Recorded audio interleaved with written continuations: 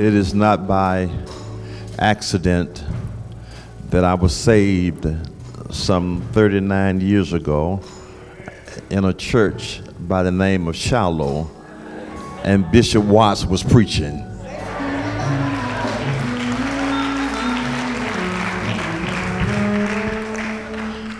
I had already planned. I was a messed up teenager, and I already had plans to get something high, something, I don't know what it was, for the weekend. But Mama told me I had to go to church because there was a young preacher in town preaching, and I haven't been the same since. Thank you so much. Thank you so much, Bishop. Thank you so much.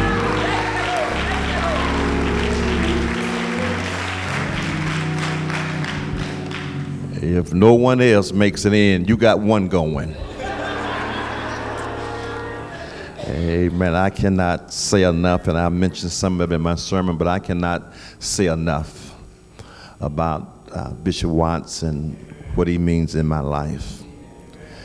Because there's no doubt, if God had not placed him in my life, it would be different, and I don't mean for the better. So again, help me celebrate Bishop Watts.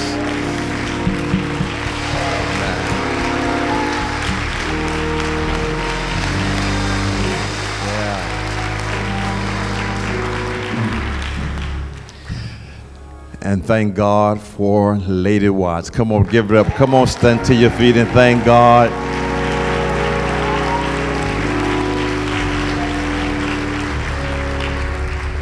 She has such a warm spirit and such a personality that reflects God. I always liked Bishop, but I like him better now. After he met Sister Watts, amen. And to their children and family members who gather here today, and to the Shiloh Church, it is good to be here, amen. It is good to be here on this day. It is good to be here. I'm delighted to bring several of our members here with us today. Our audiovisual guy, Brother G, I don't know where he's located, in or out, somewhere around or across there, okay. Brother G, as well as his wife and daughter who have come, if they would just stand. Stand up. Yeah. Amen. And it's good to have my sidekick, Reverend Razor, Emmanuel Razor.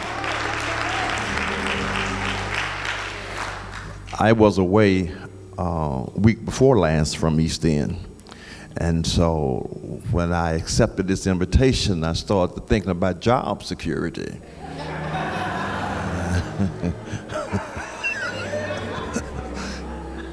And so being away twice in 3 Sundays, that's not good. So what I decided to do, I decided to bring 4 of the church's best members with me.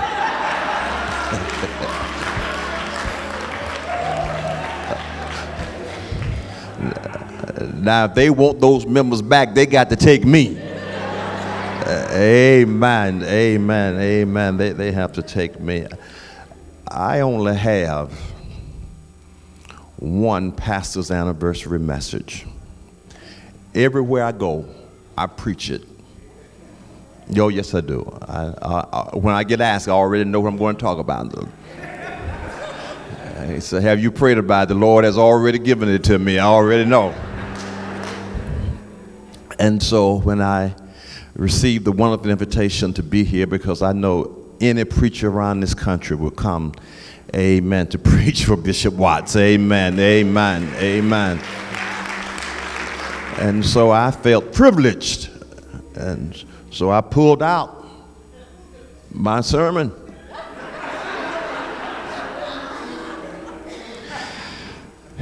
And right after I read over it, I received an email. After some nice words that, with that being said, we are respectfully asking that you speak with our theme and scripture in mind.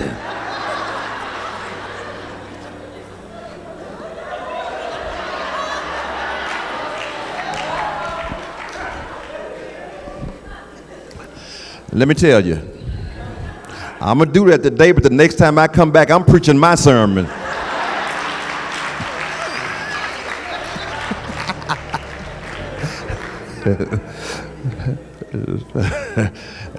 Amen.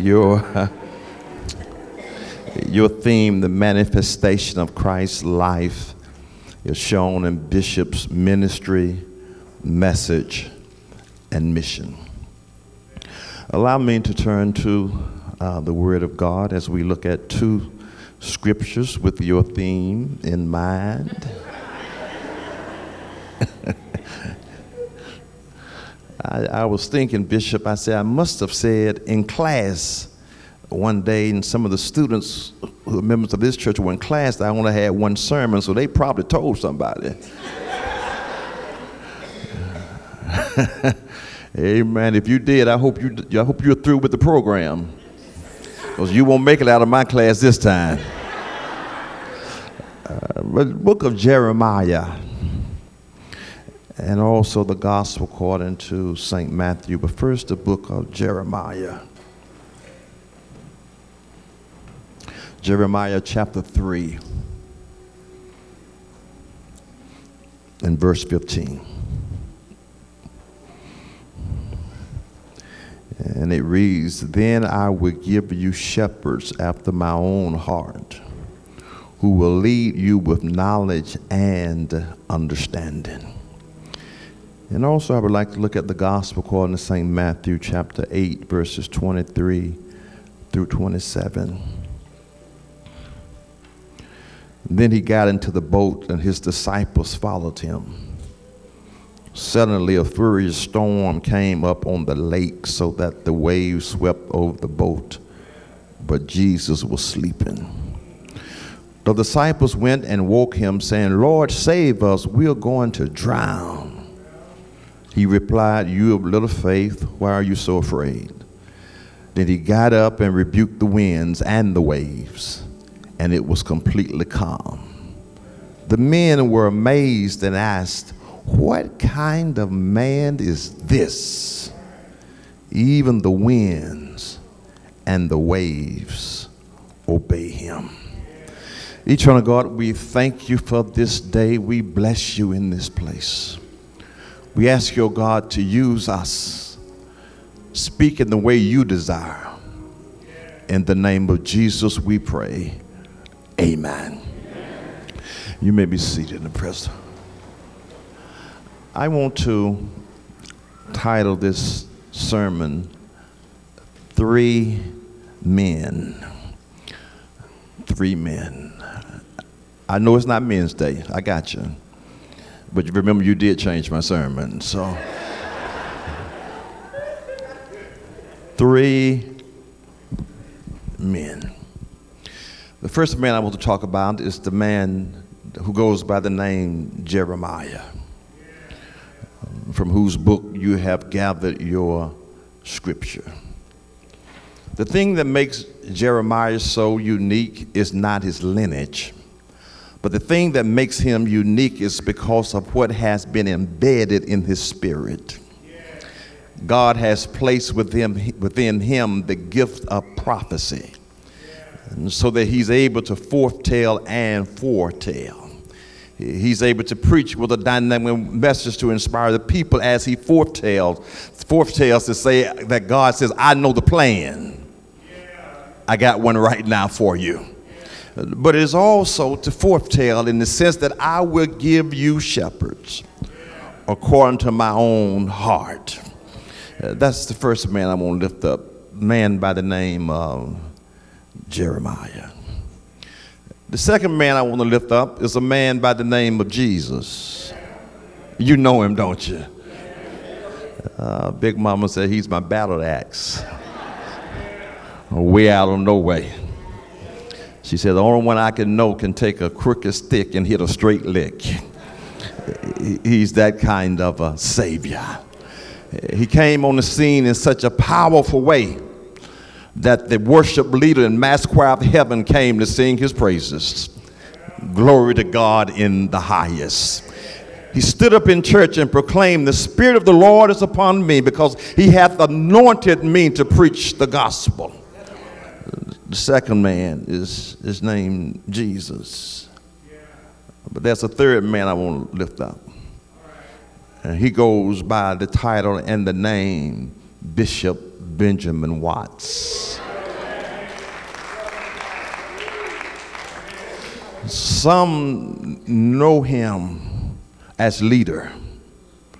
Some know him as bishop. Some know him as administrator and scholar.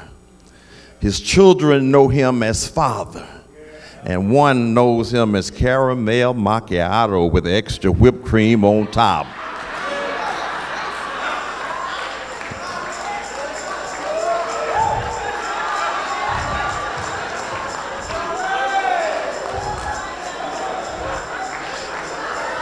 Keep me with the praying crowd. Come on back, come on back, come on back, come on back. It is this third one. It is this third one that I want to lift up in light of the other two. This third one, Bishop Watts, that I want to lift up in light of the other two. And the first thing that I want to suggest to you is like Jesus and Jeremiah, Bishop is on a mission. And now, I haven't been around in your meetings. I don't know how you have defined the term mission, but I don't have to know, because this is my sermon. And I get to define the way I want to. And when you're up, then you get to define it the way you want to. But I am defining mission as God calling you to something. You have the desire to do it, and you are in the process of getting it done. I mean, you have focus. You're not just out aiming at nothing, because you do know you hit it every time. But rather, God has so called you, has placed something within you, and that something God has placed within you, you are not actively doing it. But anytime God places you on a mission, there are at least three things you need to keep in mind. The first thing you need to keep in mind is possession. Because Jeremiah says, "I will give." Now, I don't care how nice you are. I don't care how generous you want to be, but you can't give anything that you don't own. Come here, pray with me. So when the Lord suggests through Jeremiah, "I will give," the Lord says the ownership is still mine. Maybe you'll call him your bishop, you'll call him your pastor, but never think you own him. Help me somebody in here. Because the word says, "I will give." God keeps the ownership. So mission, first of all, suggests possession. But not only does it suggest possession, it also suggests placement. And he says, "I will give you." Help me somebody in here. I met Bishop in Alabama. Thank God for Alabama. I met Bishop in Alabama, and God has sent him to other places to minister to other people. But even before time got started, God had already written in the divine plan where he would place him. I know we use the language, and it is proper to use the language that we call preachers, and we do. But if you got a calling and not a placement, oh, help me somebody in here, you might be in trouble. But anytime God has the ownership, God says, "I will give you," which means God says, not only do I own him, but I placed him. While he's on the mission, you don't own him, I own him, and I placed him on the issue. Mission suggests possession, it suggests placement, but finally it suggests personality. I will give you pastors after my own heart. And how many of you know when you deal with the personality of God, you deal with the holy God?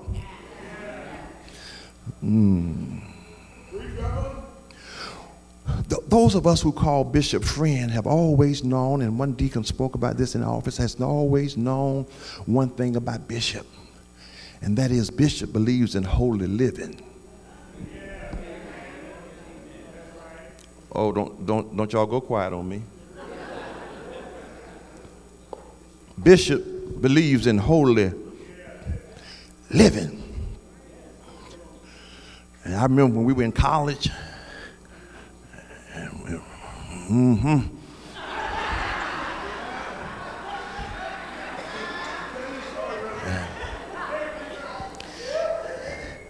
Bishop said, you know, where you guys going tonight? We didn't want to tell Bishop. Because Bishop was holy. Well, what does that say about me? We ain't talking about me, we're talking about Bishop.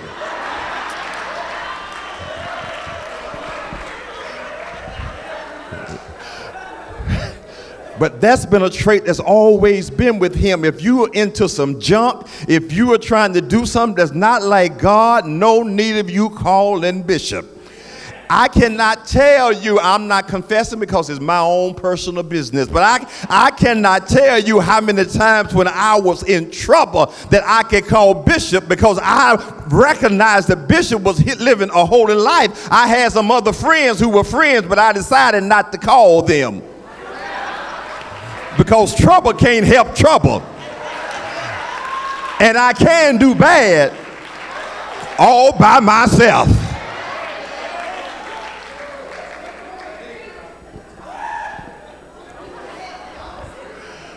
But like Jesus and Jeremiah, Bishop is on a mission. God has possessed his ownership and has placed him in Shiloh to demonstrate a holy lifestyle. But not only like Jesus and Jeremiah's bishop on a mission, but like Jesus and Jeremiah, Bishop Watts is engaged in ministry. And we often define ministry as when you see a need, you meet the need. But anytime also you are engaged in ministry, there are three things you will experience. And they are right here in the text. It is not simply the text in Matthew, but it's that which surrounds the text. And before you get to the passage where Jesus is dealing with the disciples on the boat where the storm comes, the first thing they experience is some success. Because there's the healing of Peter's mother-in-law. But anytime you have success, don't get too far ahead of yourself, because the next thing we see is a storm. But then don't go crazy in the storm, because there's another thing to keep in mind: the schedule. Let me back up and see if I can rehearse that a little while longer. You see, I'm sure you could stand up today and tell how many moments of success you have had in this church, how much growth you have had in this church. Oh, don't act like you always had it. Help me, somebody. I'm sure as the person who testified, who led in altar prayer, who talked about how Bishop, the impact that Bishop had on her life, ministry has some success. But in the midst of ministry having success, ministry also has storms. And the storms wouldn't be so bad if the people who were the most negative didn't talk the loudest.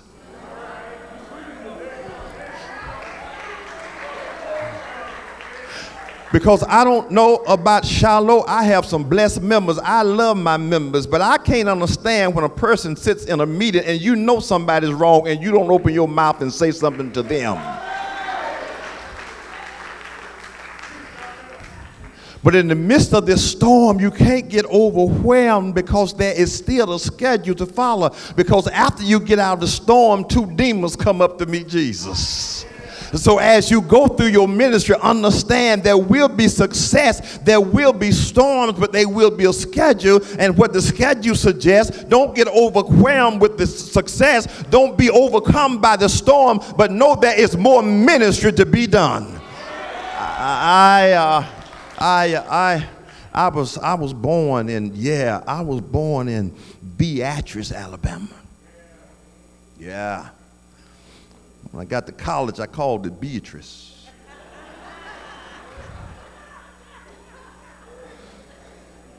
But I was born in Beatrice, and my mother would often send me to the store. And as she would send me to the store, after you left our house and you walked across the little field, the Wiggins had dogs, bad dogs. You had to almost sneak by the house. And so I would be excited because Mama would send me to the store, and she would say, the few cents that are left over, you can buy you some cookies. You know, at that time, a penny per cookie. Nothing was sanitary. The man just reached his hand just right in the bucket and pulled out a few cookies and just gave them to you. But I always understood that after I got by the dogs, I would be at peace. But Mama would often tell me, you went to Mr. Robert Adams' store, but now I need you to go over to Mr. Lindsay Finklin's store. And what I wanted to tell her, Mama, but those dogs are up there. And what Mama wanted to say to me, you had success when you went the first time. Don't be so overcome by the dogs that represent the storm that you can't continue what God has called you to do. Like Jesus and Jeremiah, Bishop is engaged in ministry. But thirdly, let me suggest to you that like Jesus and Jeremiah, the Bishop has a message. Oh, he has a message. I've been snooping around. I've been asking questions. Yeah, I've been nosy. That's what church folk do, right?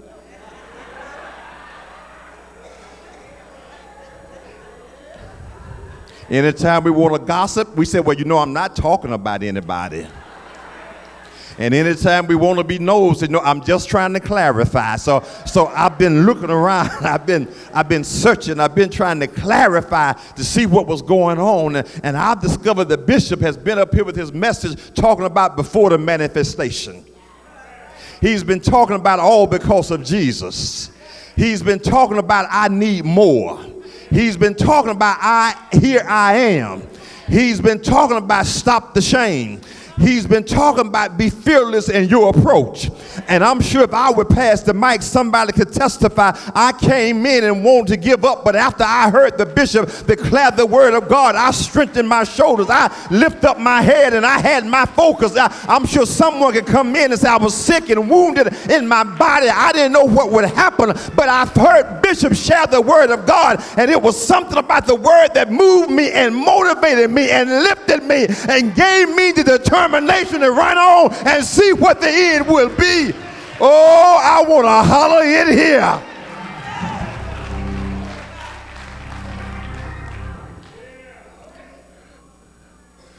Like Jesus and like Jeremiah, God has sent him on a mission. He has a ministry and a message. But I've added one more. And I'm going to say this one, holler one time and take my seat. And the first and fourth one I want to suggest to you is like Jesus and Jeremiah. Bishop is a man. I'm not trying to be sexist or homophobic. He's a man. And beyond the title, he's a man. Because he bears characteristics of other men in the Bible. Like Adam, he's an original. Can't nobody say it like Bishop.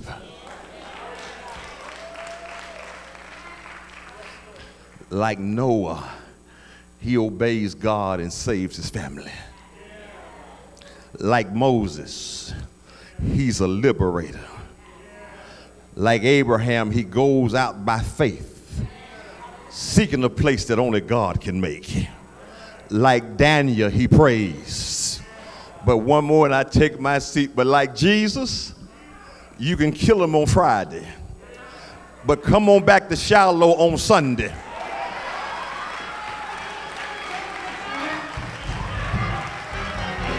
Do I have a witness?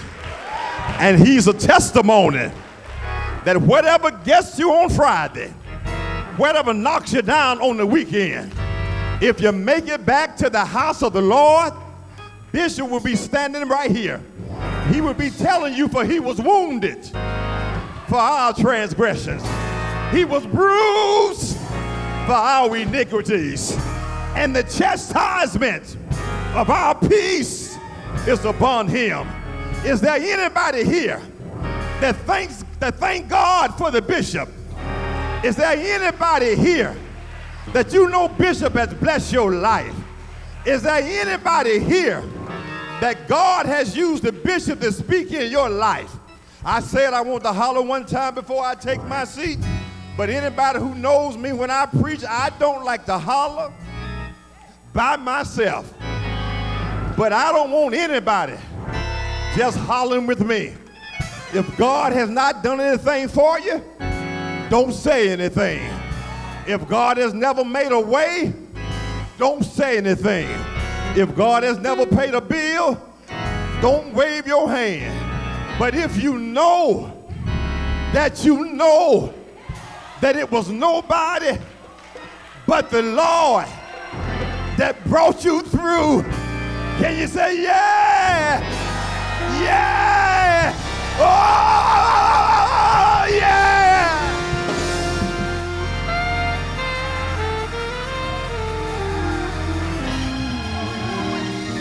Won't he do it? Won't he do it? Won't he do it?